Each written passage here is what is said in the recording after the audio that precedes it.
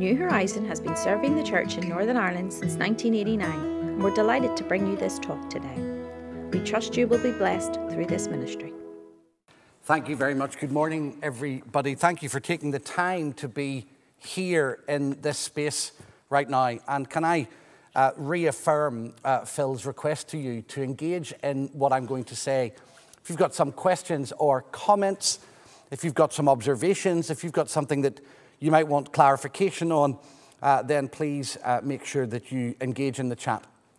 I'm aware that the subject that I'm going to talk about is sensitive and difficult for many of us. And I say us because I include myself in that number. Grief and sorrow can be very difficult to navigate. For some, it is impossible. So before I say anything else, if you are walking through grief right now, if you are living with recent or past losses from many years ago, and you're getting some help from a counsellor or from a doctor or from a therapy group, then please, please, please continue to take advantage of that and get all the help and the support that you need.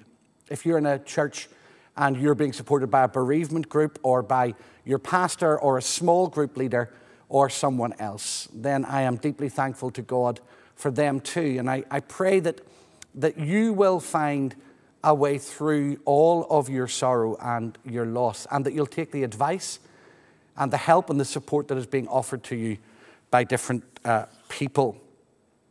Grief is all-consuming. It can be something that dominates our thinking from the moment we get up until the moment we go to bed at night. I think that in my own life, I have lived with it for many more decades than I thought. My whole pastoral ministry has been marked by it. Most pastors are in one way or another. Walking with people through the darkest and the hardest moments of their lives is one of the greatest privileges of pastoral ministry, but it's also one of the greatest responsibilities. And in those moments, one must remember, I think, always, that the name given to Christ, one of the names given to Christ, is Emmanuel, God with us. I don't think necessarily that the midst of grief and loss is a time to be bombastic or aggressive or dominating or controlling of people who are walking with it.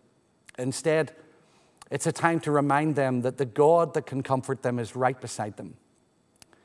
That the God who comes near has come near in his Son and offers them a hand of friendship and support and compassion and will carry them through if they will let him.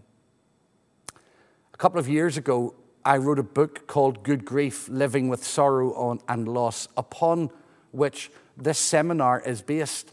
And it was written out of my own experiences of sadness and loss. Without going into all of the details, in 2002, my father dropped dead. And it was a catastrophic event in my life. My wife and I lost some children, 2 children, in early pregnancy. And we still live with the pain and the uncertainty of that in our own lives. Then between 2014 and 2016, in just an 18-month period, 8 people in my close circle died. 7 of them family members, 3 of them to suicide, and 2 in traumatic circumstances. And I buried them all. And those journeys, those experiences caused me to pause and reflect on what I believe about grief and about sorrow and about sadness and about God's presence in the midst of it all. Of course, I've also been pastoring for almost 32 or 33 years now and have walked with many people through every kind of loss or sadness that you could imagine, from national disasters, catastrophes and terrorist attacks, to sudden death, to suicide, to slow, prolonged death, to dementia, and 100 other variants. Death and sorrow are part of life. So as we think about it and reflect together today on it, I think my prayer is that whatever brings you to this seminar, you will be aware of God's grace, and that this will be a safe place for you to think, to explore, perhaps to jot down some ideas and thoughts, to ask questions if you need to, but above all, to be reminded of God's comfort and God's presence and God's nearness to you. I want to look at 4 fundamental questions very briefly in the next 25 or 30 minutes, and then Phil will come back and we will deal with some questions, comments, and observations. Firstly, I want to think with you about whether or not good grief is possible. Is there a way that we can navigate the journey of grief healthily in a way that will not destroy us? Secondly, I want to think with you briefly about what we do when we have no answers. Where do we go? How do we deal with the uncertainty of it all, the sorrow of it all, the pain of it all? Thirdly, I want to ask the question, what happens next? How do you step into the future when your future has been redefined? When the future that you expected, perhaps the future that you longed for, has been taken away from you. And lastly, I want to think about hope. How does hope survive sorrow and loss? How does it survive sadness? So, to the first question for a few moments. Is good grief possible? I want to read two small passages of Scripture to you. The first is from Job chapter 16, verse 16. And the second is from Psalm 23, verse 4. The second reading will be very familiar to you. The first one may not be quite so familiar. Job, who has lost everything, who has seen his life decimated, comments like this in Job chapter 16, verse 16. My face is red with weeping, and deep darkness is on my eyelids. In Psalm 23, verse 4, David, reflecting on uncertainty and sorrow and loss, says, even though I walk through the darkest valley, many of the versions of the Bible that you read would say, even though I walk through the valley of the shadow of death, I fear no evil. For you are with me, your rod and your staff, they comfort me. God always blesses the public reading of his inspired and his infallible word. Pain comes in many forms and in many stages in our lives. Grief and uncertainty can strike us at the most unexpected of moments, whether that be the death of a sibling, a partner, a parent, a friend, whether it be sudden or expected. When it strikes hard. C.S. Lewis, in his remarkable confessional struggle on grief, called A Grief Observed, said that he never knew grief felt so much like being suffocated or being drunk. Grief can consume us. It can grab us and take hold of us. And yet, Jesus promised his followers that when we mourned, he would comfort us. He certainly said it on more than one occasion, but on the occasion that I want to reflect with you for a moment on, it's at the beginning of the Sermon on the Mount in Matthew chapter 5, verse 4, where he says, blessed are those who mourn, for they shall be comforted. Some people think the passage in Luke chapter 6 is a different event. Some think it's the same event recorded differently, but it's sometimes called the Sermon on the Plain. And in Luke chapter 6, verse 21, Jesus' instruction and promise is even briefer, even sharper, even clearer. He says, blessed are you who weep now, for you will laugh. At the beginning of his ministry, when he picked up the scroll in Nazareth, he read from Isaiah 61, the Spirit of the Lord God is upon me, because the Lord has anointed me to bring good news to the oppressed, to bind up the brokenhearted, to proclaim liberty to the captives and release to the prisoners, to proclaim the year of the Lord's favor and the day of vengeance of our God, to comfort all who mourn, to provide for those who mourn in Zion, to give them a garland instead of ashes, the oil of gladness instead of mourning, the mantle of praise instead of a faint spirit. They will be called oaks of righteousness, the planting of the Lord, to display his glory. They shall build up the ancient ruins. They shall raise up the former devastations. They shall repair the ruined cities, the devastations of many generations. God's comfort to his people is a promise to bring strength. It's a promise to bring hope. It's a promise to bring courage. So yes, is good grief possible? It is. But it requires honesty. It requires vulnerability. And it often requires a change in our perspectives on our circumstances, on our futures, and on what has happened to us. The whole of the New Testament picks up this idea of the possibility of good grief, of a comfort that will hold us and sustain us. Perhaps most clearly in Paul's words to the Thessalonians in 1 Thessalonians 4:13, we do not want you to be uninformed, brothers and sisters, about those who have died, so that you may not grieve as others who do not have hope. Here's my challenge.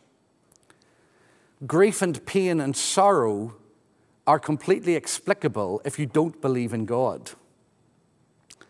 But for those of us that are Christians, the journey is even harder in one sense, because we believe in God. And if we believe in a God who is good, then grief becomes difficult to navigate. If we believe in a God who is powerful, grief is hard to navigate. If we believe in a God who is good and powerful, then it is the most challenging thing. And at the heart of Christian orthodoxy is the belief that God is both good and powerful. So at the beginning of this journey of exploring grief, I want to suggest to you that we need to be free to ask the questions that bubble up in our hearts. Why did this happen? Where were you? How am I supposed to rebuild my life now? These are not indelicate questions, and they're not rude questions.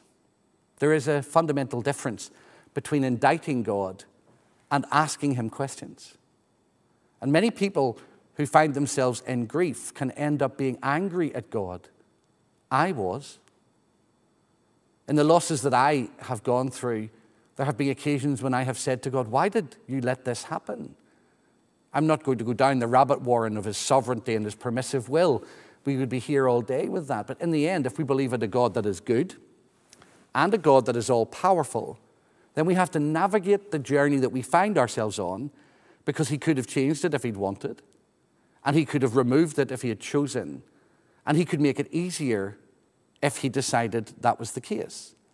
But a good and all-powerful God who is present with us allows us to go through grief and invites us to journey into it and out of it with him. There's no need for a defense of grief and sorrow if we don't believe in this kind of God. Pain, grief, loss, hurt, these are harder for the person of faith. They're harder for you and I to navigate. In one of the family funerals that I took, there were hundreds of people who were angry at what had happened.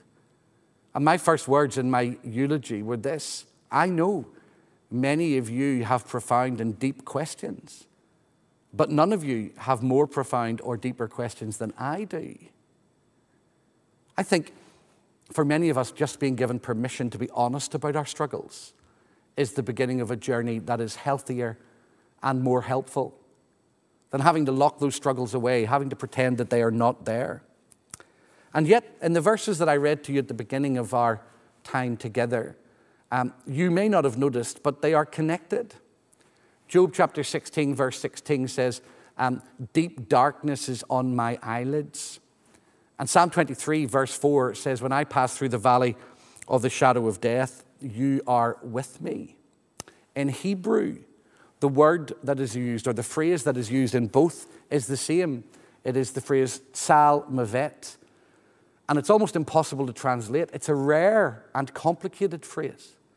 But what we find is David confessing that even when I am in a darkness that I cannot understand, even when I'm in a place that doesn't seem explicable, you are there. The same phrase is what Job uses to describe the deep heaviness that causes him to break his heart and weep. Deep darkness is on my eyelids. So it could be translated like this for Job. The valley of the shadow of death causes me to break my heart and weighs upon my eyes. What's required for the journey of grief to be healthier is honesty, is vulnerability, is the willingness to say to God, I can't make this without you, and I don't understand everything that I'm going through. Not long after one of my family funerals, I sat in my study in Buckinghamshire, surrounded by an awful lot of books. I'm a book lover. The sun was coming through the window. It was about 5:30 in the morning, and it's my habit on a Sunday morning to just spend time on my knees simply before God, listening for his voice and being still before him. It was the first time that I was going to preach after another family loss. And for a brief moment, kneeling in my study, I thought about giving it all up. I thought, I can't do this. And I looked around all the books in my study and I said to the Lord, I've read all of these, and they're not going to carry me through these days and this challenge. And immediately I was reminded of a verse in the Gospel of Matthew. When Jesus was abandoned by many of those that were following him because he started to talk about the hardship of the cross and struggle and persecution. And he turned to his disciples and he said, will you leave me too? And Peter responded to him and said, to whom else could we go, Lord? You alone have the words of eternal life. And kneeling in my study that morning, I made a choice, an intellectual, cerebral, spiritual, and emotional choice. I said to God, to whom else can I go? You alone have the words of eternal life. So I'm not going anywhere. Unless you help me, I'll not make it. But you've promised to help me. And a journey began of exploring grief through different lenses. The sadness of it becomes a space where I can discover something about God, about his comfort, about his presence, about his hope. The metaphors that are used in the Bible began to recast for me an imagination around grief and sorrow that fundamentally developed a theology of grief. So whereas darkness is often associated for us with loss, with fear, with isolation, and with loneliness, I began to discover that within the context of Scripture, darkness is also a place of encounter. It's a place where mystery becomes meaningful. It's a place where we have to look differently to see something. And the darkness of sorrow did that. For example, reflect this week on the reality that the creation doesn't begin with a burst and wonder of light. The creation begins with God and darkness. The Genesis narrative tells us that the creation begins with darkness. It's out of the uncertainty, out of the void, out of the chasm that God reveals himself. And certainly for me, my journey through grief and loss has been one in which the darkness has become a place of encounter, a place I no longer fear, a place that unsettles me, a sense that makes me feel as if I am not certain about anything, but nevertheless a place of hope. And what of valleys? Another metaphor contained within Scripture. Grief is a valley.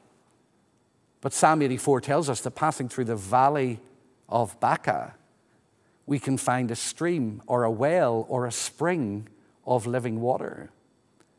When we pass through the valley of the shadow, God is with us. The valley of dry bones becomes a valley that is enlivened and vivified by God's presence and God's grace. And in the valley, and only in the valley, within the context of the Old Testament, a flower grows, the lily of the valley. It doesn't grow on the mountaintop. It doesn't grow on the side of the mountain. It doesn't grow in the street. It doesn't grow in the full sunlight of a garden. It grows in the valley. Good grief is possible, but only when we begin to realize that we can encounter God in the darkness, in the mystery, in the sorrow, and in the struggle in a way that we cannot encounter him anywhere else. I invite you to think about that, to reflect on those aspects of grief that for you might be suffocating, but can become places and moments where you can see God more clearly. There's an old Celtic prayer that says this: walk slowly with grief and pause often. It does not help you to rush. It is not good for you, and it is not good for others. Walk slowly with grief and pause often. Unfinished conversations can be finished in Christ. Walk slowly with grief and pause often. Perhaps the metaphor of light and darkness, of joy and sorrow, of valley and mountain. Perhaps the reminder that in the chaos there can be stillness. Perhaps the reminder of God's presence amidst the mystery can help us to begin to navigate this journey differently. But only if we are allowed to ask honest questions. Only if we can bring our uncertainties to God. And that brings me to my second question. What do we do if we have no answers? A theology or a churchmanship or a spirituality or a psychology that tells you that you must bottle those questions up will hurt you and harm you in the long run. Unresolved grief can lead to post-traumatic stress disorder, to anxiety, to irritability, to sleeplessness, to weight gain or weight loss, to ulcers, to all kinds of challenges in our physicality and in our mental health. But God never invites us to bottle up our questions. He never invites us to pretend that they do not exist. I sit within the evangelical wing of the church, and I often think that we have boxed things too much, that if we were writing the Psalms, we wouldn't be quite so honest. If you and I were writing Psalm 22, some of us would never dream of saying, my God, why have you forsaken me? Because somehow we would understand such a confession to be an admission of defeat. And I think one of the challenges that we must face as we navigate the grief journey ourselves is that a theology of grief is not a theology of defeat. A theology of death is not a theology of defeat. A theology of despair is not a theology of defeat. Lament does not mean that you are not worshiping. Instead, God invites us to bring our questions to him, but we must always be willing to listen to his answers. One of the most powerful examples of this in the grief cycle is the journey of Mary and Martha when their brother Lazarus died. Both sisters in John 11 bring profound questions and challenges to Jesus. If you had been here, my brother would not have died. One of them says, but still I know you can do something. The other just collapses at his feet. Your questions don't go away because you haven't articulated them. But there does come a point when we must make a choice to leave them at the feet of Jesus. After my dad died in 2002, I was plunged into a period of chaos. Every morning, I would arise and cry out to God, why? I don't think there was a 10-minute period in a day for about 6 months where I didn't say, why? Why? Why? Why? Why? And like C.S. Lewis's experience after his wife died, God said nothing in return. I read his word, it felt hard and hollow. I listened for his Spirit and felt dry and barren. I didn't give up believing in God. If I had, I would have stopped preaching. I didn't give up my faith in God. I was just arguing with him and angry with him. Like a child that comes to their parent, angry at the choices that the parent has made and beats on their chest. I was beating on God's chest. And then there was a moment, about 6 months after my dad died, where I felt that God's Spirit prompted me to realize something very simple and very profound. That one day, God would answer every question that I had ever had. And on the day that he answered the question itself would no longer matter. And I had a choice to make. I could either trust God amidst the questions and leave them with him, or I could keep fighting, keep running down rabbit warrens. And I made a conscious choice to stop fighting.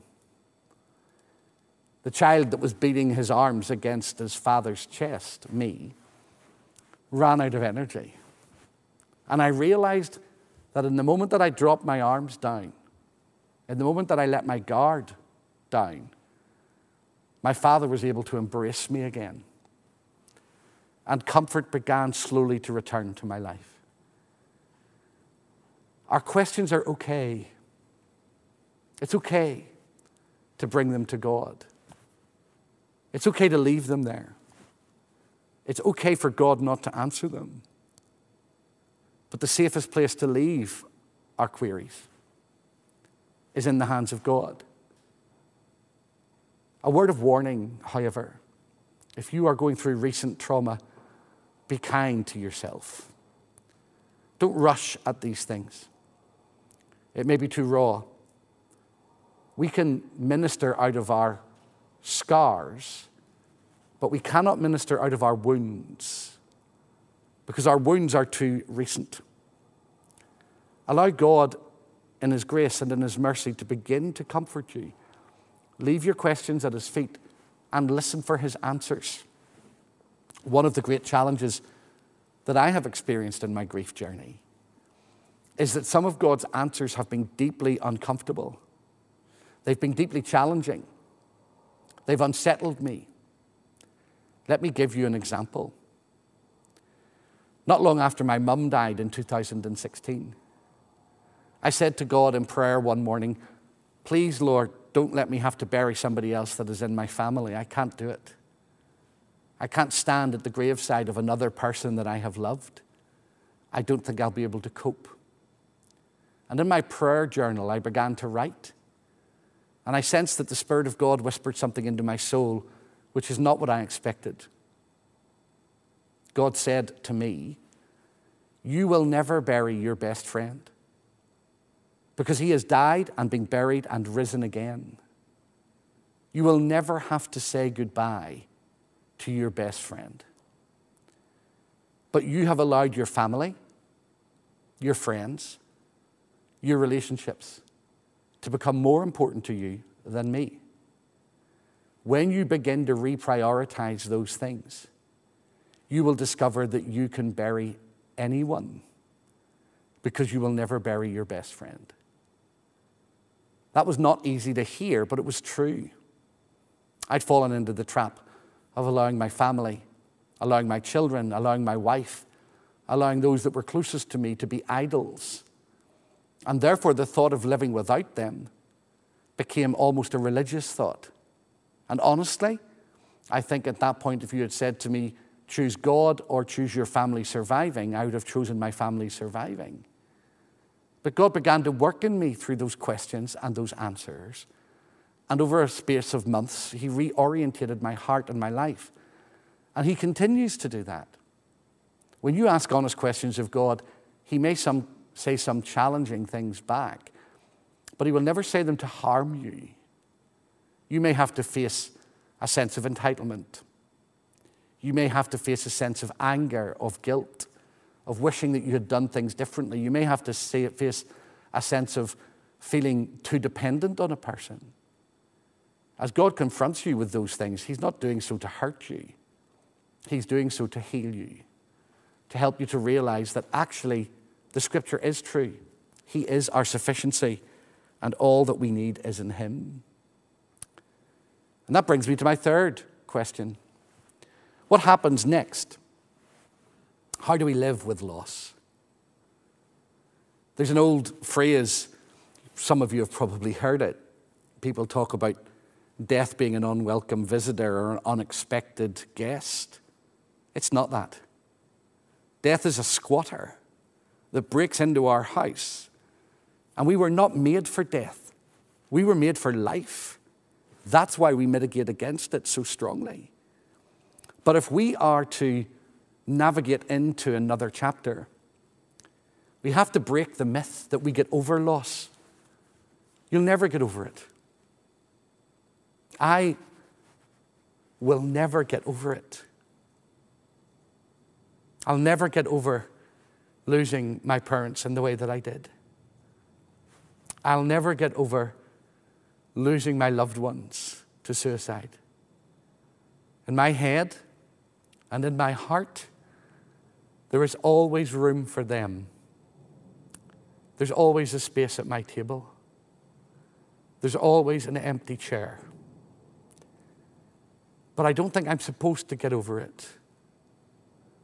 I think the idea that we get over it somehow becomes associated with we'll forget them. I'm not supposed to get over loss. I'm supposed to reimagine my life in a season that I didn't expect. To walk into a future that I had not planned. A future that very often has felt like a plan B future. But actually in God's economy, it isn't a plan B. If I'm to live with my loss, then I must be allowed to name it. I must be allowed to acknowledge that it has changed me. Grief does not destroy us. Grief can refine us if we let it. Grief doesn't have to define us, but it can refine us. Being honest about your grief, being honest about your fears, being honest about your uncertainties, beginning to think about what life looks like now with a new season that you didn't expect, gives you the space to begin to reimagine who you are and how you view the world and what it looks like and feels like and what it might sound like. In my journey through grief, I now see the world differently. It's so hard to explain to you, but I hear music more deeply. I see color more vibrantly. I read scripture more slowly. I listen to people more closely. I understand God less now than I have ever understood him. But I love him more than I have ever loved him. I'm more dependent upon him than I have ever been. And I've learned that grief has refined me. But in order to step into the future that I didn't expect, I have to be allowed to re-scope it, to begin to imagine it differently, to see through a different lens, which is what we're told happens to us when we come to faith in Christ in 2 Corinthians 5:17. But hope is possible. That brings me to my last question. Joy is possible. I am not betraying my loved ones when I smile. I am honoring them. I'm not abandoning my deep sense of loss when I laugh. I am simply living. The first question I asked you was, is good grief possible? The second was, what do you do when you have no answers? The third is, what do you do? How do you live with loss? What comes next? The last is, can hope survive? I think hope in Christ is indestructible. And I think we are called through the Lazarus story, particularly, to remember that hope has a heartbeat. that Lazarus' resurrection story assures us of our resurrection and reminds us that we may well have to walk through death. But death is a liar. Death is a deceiver. Death wanted to say to Lazarus and to Mary and Martha, his sisters, I have the last word. But Jesus, in resurrecting Lazarus, says to Mary and Martha and Lazarus and us, I have the last word. We may go through death, but we don't remain in death. Now, the challenge of that is that we can often allow ourselves to have a kind of triumphalist theology that says, well, don't worry, in the end it will all be okay. In the end it will all be okay. But it's okay for us to live with the uncertainties and the struggles and the heartbreaks between now and then.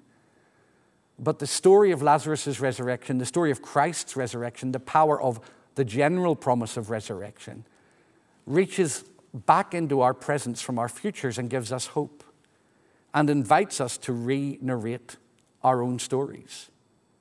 Let me give you an example of what that means in simple terms.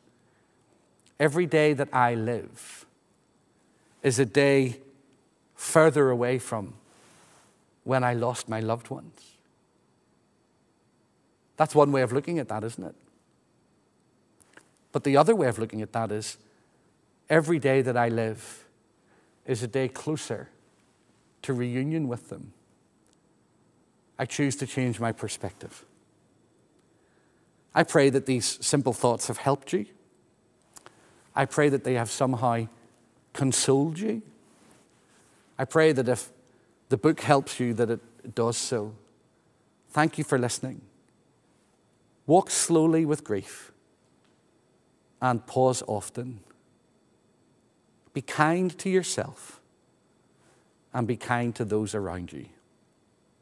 Lord, take these words and use them in the hearts of women and men. Amen. I'm going to invite Phil to come if there are any questions or comments or thoughts so that we can reflect together on them.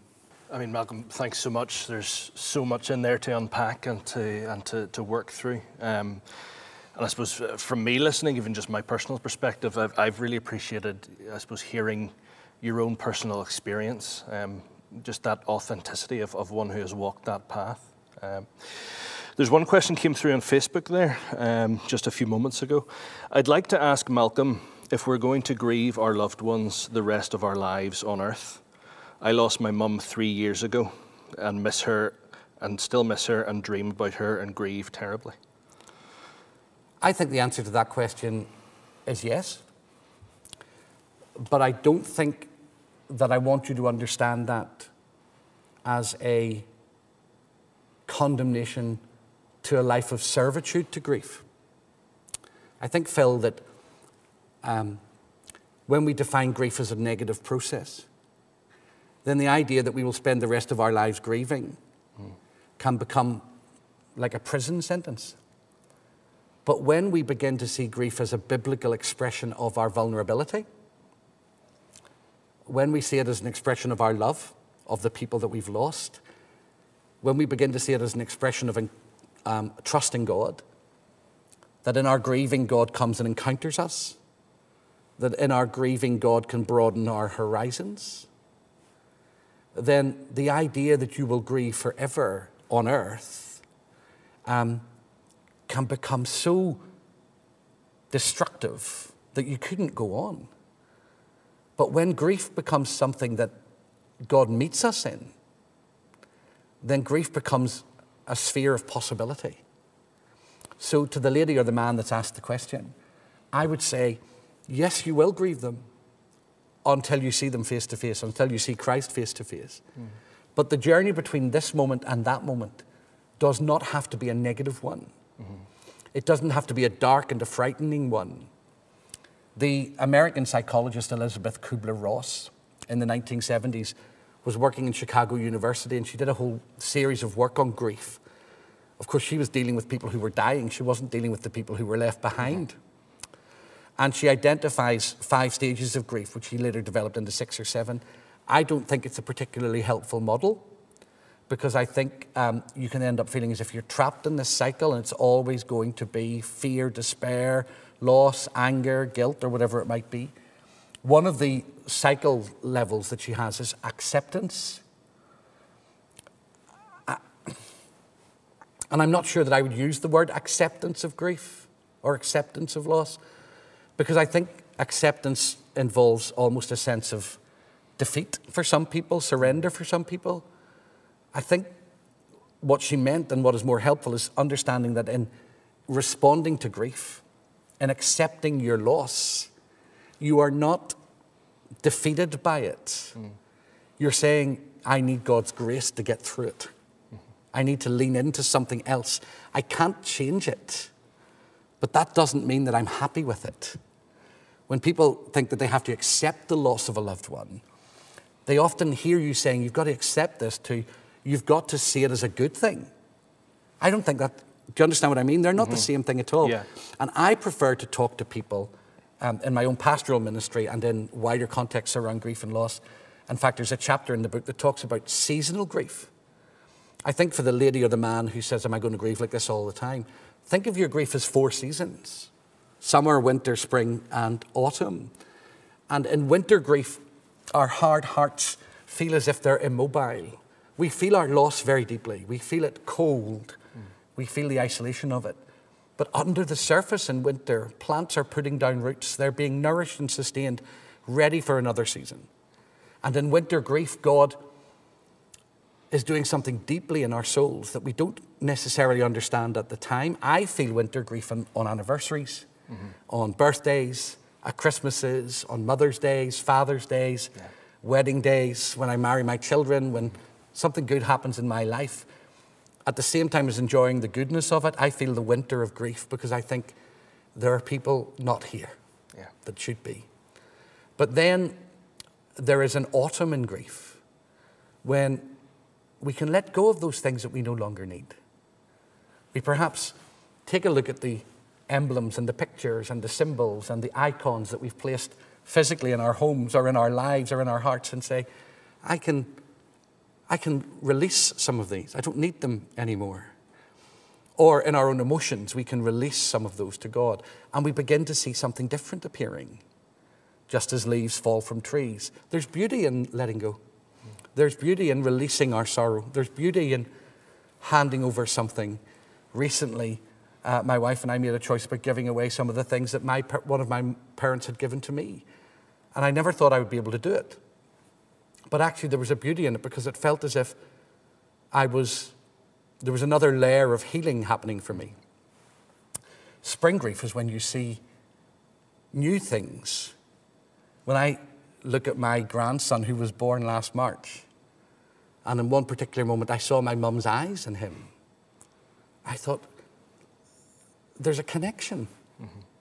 There's an ongoingness about this which is healthy. And in spring grief, you can see traits in people, you can see memories, you can see possibilities, you can see dreams, you can see passions, you can see hope in your own soul. You know, you might look at something that a year before would have broken your heart, but now it's changed. It's not breaking your heart. You're looking at it with a deep sense of satisfaction. And in summer grief, you enjoy the beauty of what you now have. So grieving isn't it's how we see the grieving process, I think. I hope that makes sense. I know that's a long answer, but I hope that makes sense. Yeah, no, that's great, thank you. And I think for folk that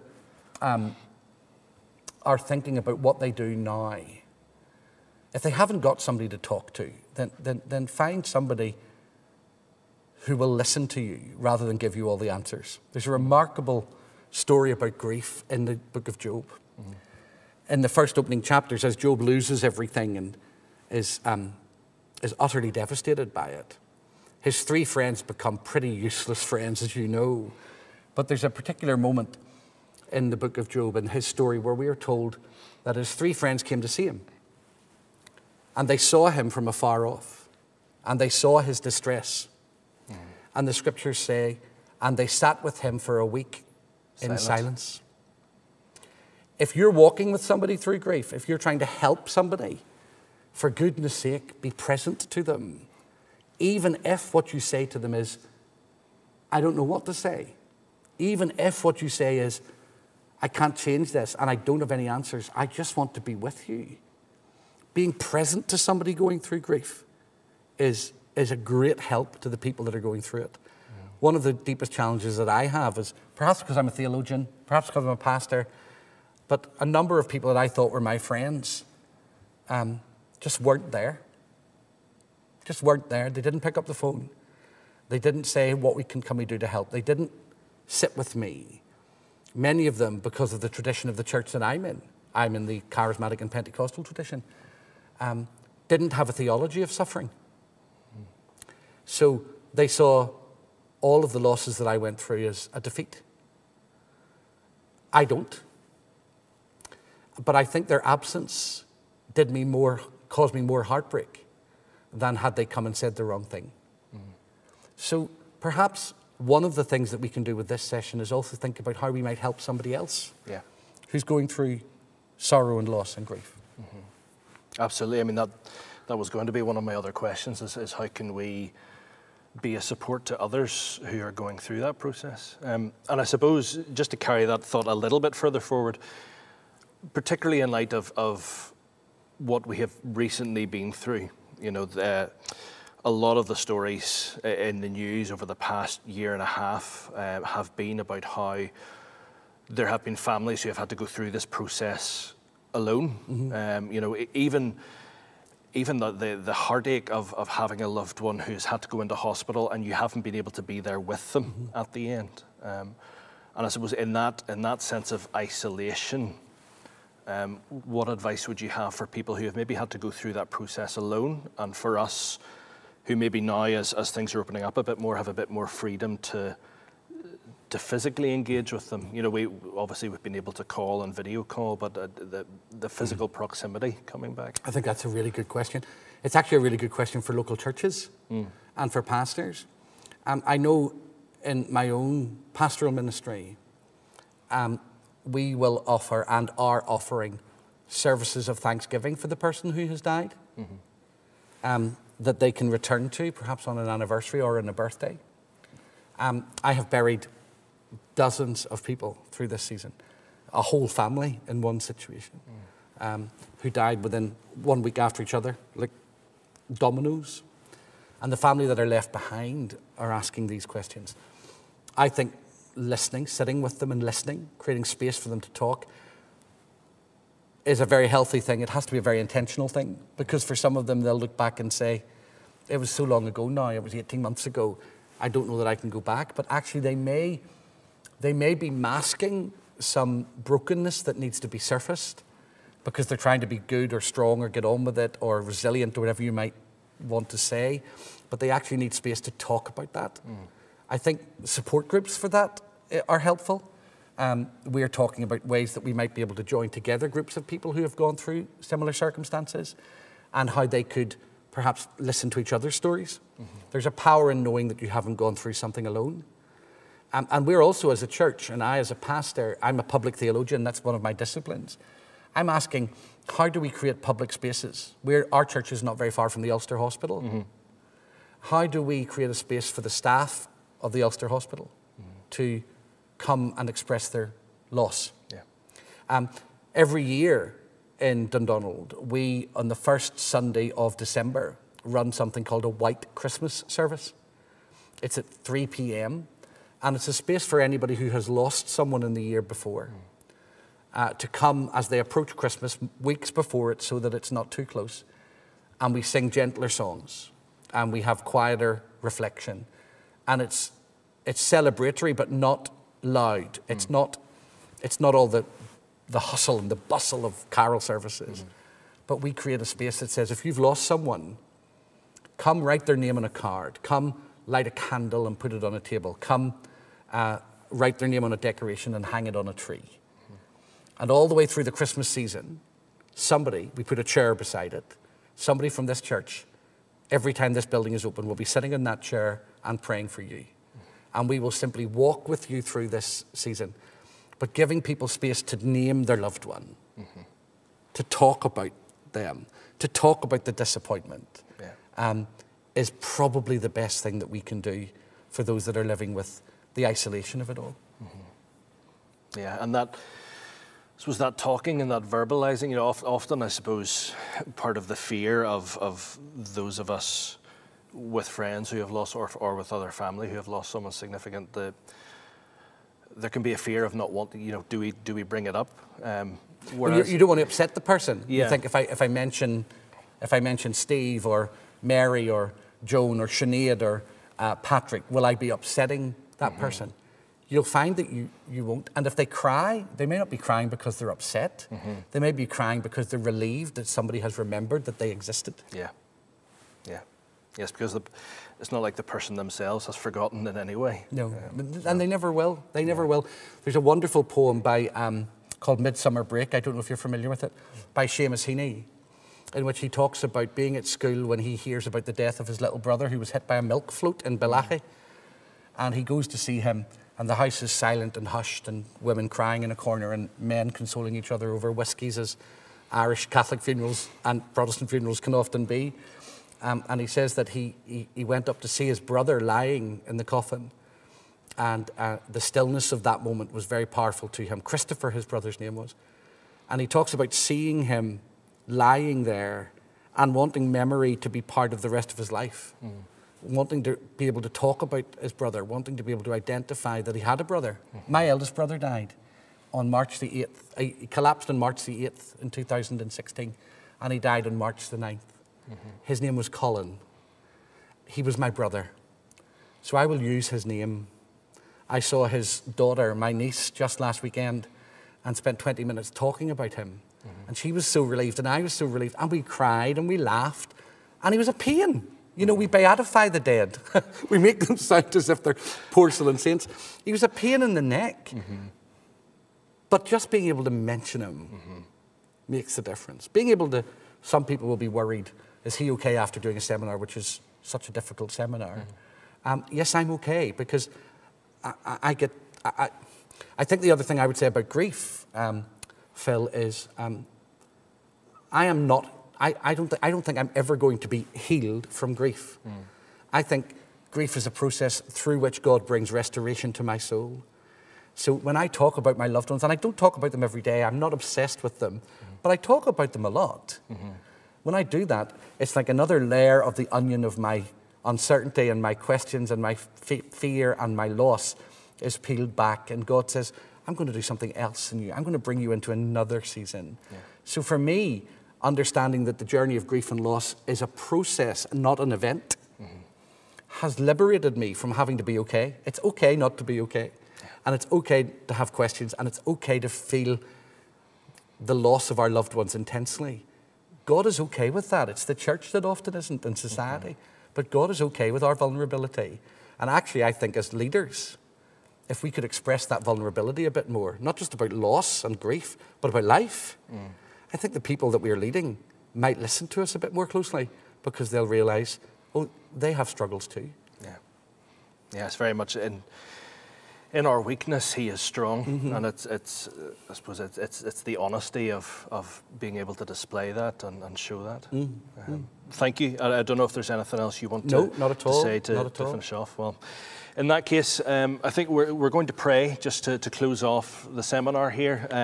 Pray and give thanks for what Malcolm has shared, and pray for any of us, any of you who are watching either live or the recorded version. If you're walking through this process yourselves, we'll pray for you. And I'm sure Malcolm would be happy, if there is anybody who has any questions that we maybe haven't been able to get to or haven't seen before I came up here, please do continue to comment, and I'm sure Malcolm would be happy to come back to you afterwards. I'm very happy to do that. Let's pray, folks.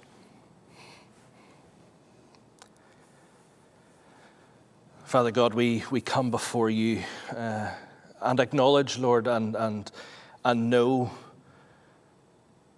that you know the pain of loss. You know the pain of grief. You know the pain that those of us who have endured this and been through this, you know what we walk with. Father, you who sent your Son to this earth to teach us and to guide us, and indeed to to die, to walk through death, and to rise victorious. Father, we thank you that this is not something we have to go through alone.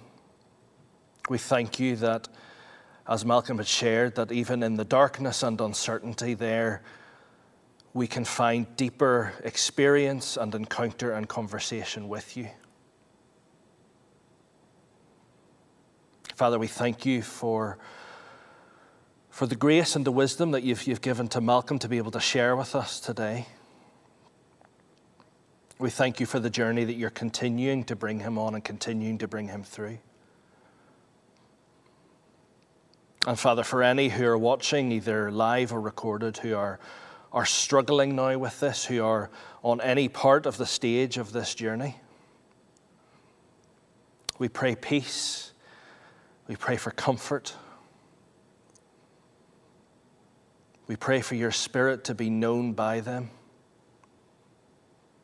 for them to know, Lord, that in all of their grief, you walk with them.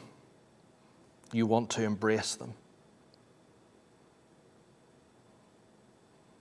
And Father, I pray for the rest of us, you would help us to be present with those who are suffering, to be present with those who are grieving, even if it is to be present and be silent. That as a community of your people, we would seek to be present with people, to love them, to care for them, to be what support we can be. Father, all of these things, all of the encouragements, all of the unanswered questions, all of the pain, Father, all of it we bring and we lay at your feet. And we trust, again, as Malcolm said, we trust you in the questions. And we thank you. We thank you for your Son, for your Spirit with us. And we pray in the name of Jesus Christ. Amen. Amen. Thank you, Phil. Thank you, Malcolm. Thank you for listening to this talk. If you would like to know more about New Horizon, please visit our website at newhorizon.org.uk.